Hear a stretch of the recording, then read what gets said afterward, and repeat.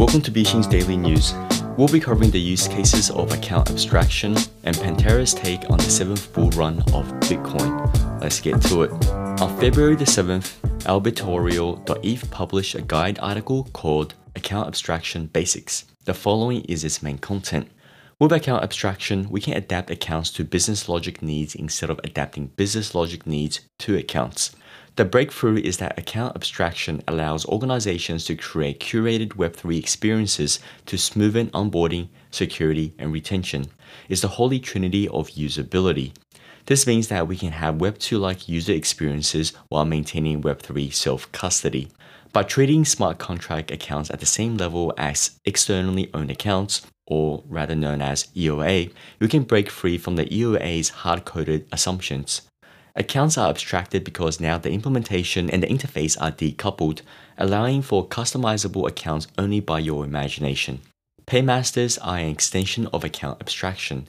They allow third parties to subsidize users' gas fees or pay fees in any token. For example, one could pay ETH gas fees in USDC of DAI. Additionally, they can be used for rewarding certain types of on-chain activity. An emerging primitive are multi-signature smart contract-based wallets like Gnosis or Argent. With account abstraction smart contract, accounts become first-class citizens, allowing us to innovate around a wallet's logic.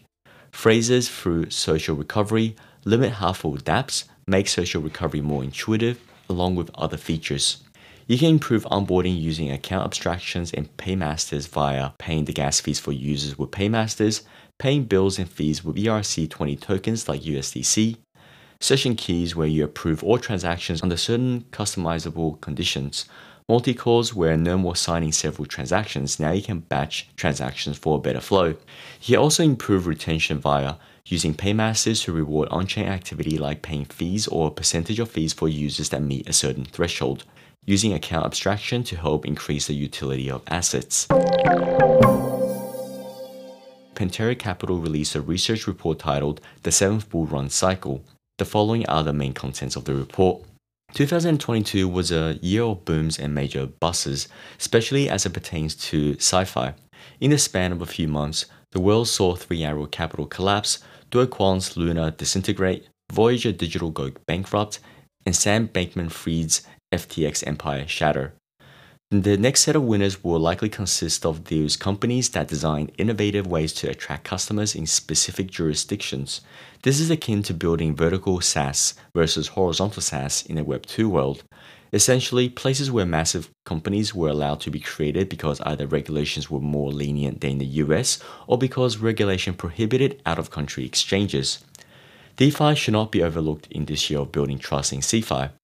In fact, I think DeFi will be a powerful tool for CeFi companies to differentiate themselves and attract customers. I think that CeFi companies will act as the front end for users' utilization of DeFi. Today, there are several hundred well-funded indie studios, often founded by veterans of the free-to-play gaming industry, that's experimenting with blockchain gaming models and combining the best of what works in traditional gaming with the ownership and monetization layer of Web3. The sentiment has reverted to the mean, as investors and builders face the sombering realization that making genuinely fun and engaging games will always be the key differentiator for a studio's success.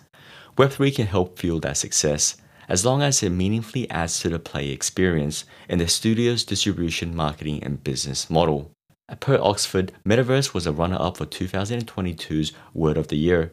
First place went to Goblin Mode. We've gone past the hype cycle of consumer brands simply using the buzzword around creating their metaverse for marketing purposes to brands actually developing immersive digital experiences built on the blockchain, with a focus on utility for and engagement of their core audience. Marquee companies like Reddit, Nike, Dolce & Gabbana, Gucci, and Tiffany all participating in selling NFTs, with Nike earning more than $185 million from NFT sales. Pantera has been through 10 years of Bitcoin cycles, and I've traded through 35 years of similar cycles. I believe that blockchain assets have seen the lows and that we're in the next bull market cycle, regardless of what happens in the interest rate sensitive class assets. The decline from November 2021 to November 2022 was the medium of the typical cycle. This is the only bear market to more than completely wipe out the previous bull market. In this case, giving back 136% of the previous rally, the medium downdraft has been 307 days and the previous bear market was 376 days. The medium drawdown has been a minus 73% downdraft and the latest bear market ended at minus 77%. I think we are done with that and beginning to grind higher. I believe that blockchain assets have seen the lows and that we're in the next bull market cycle, regardless of what happens in the interest rate sensitive asset classes.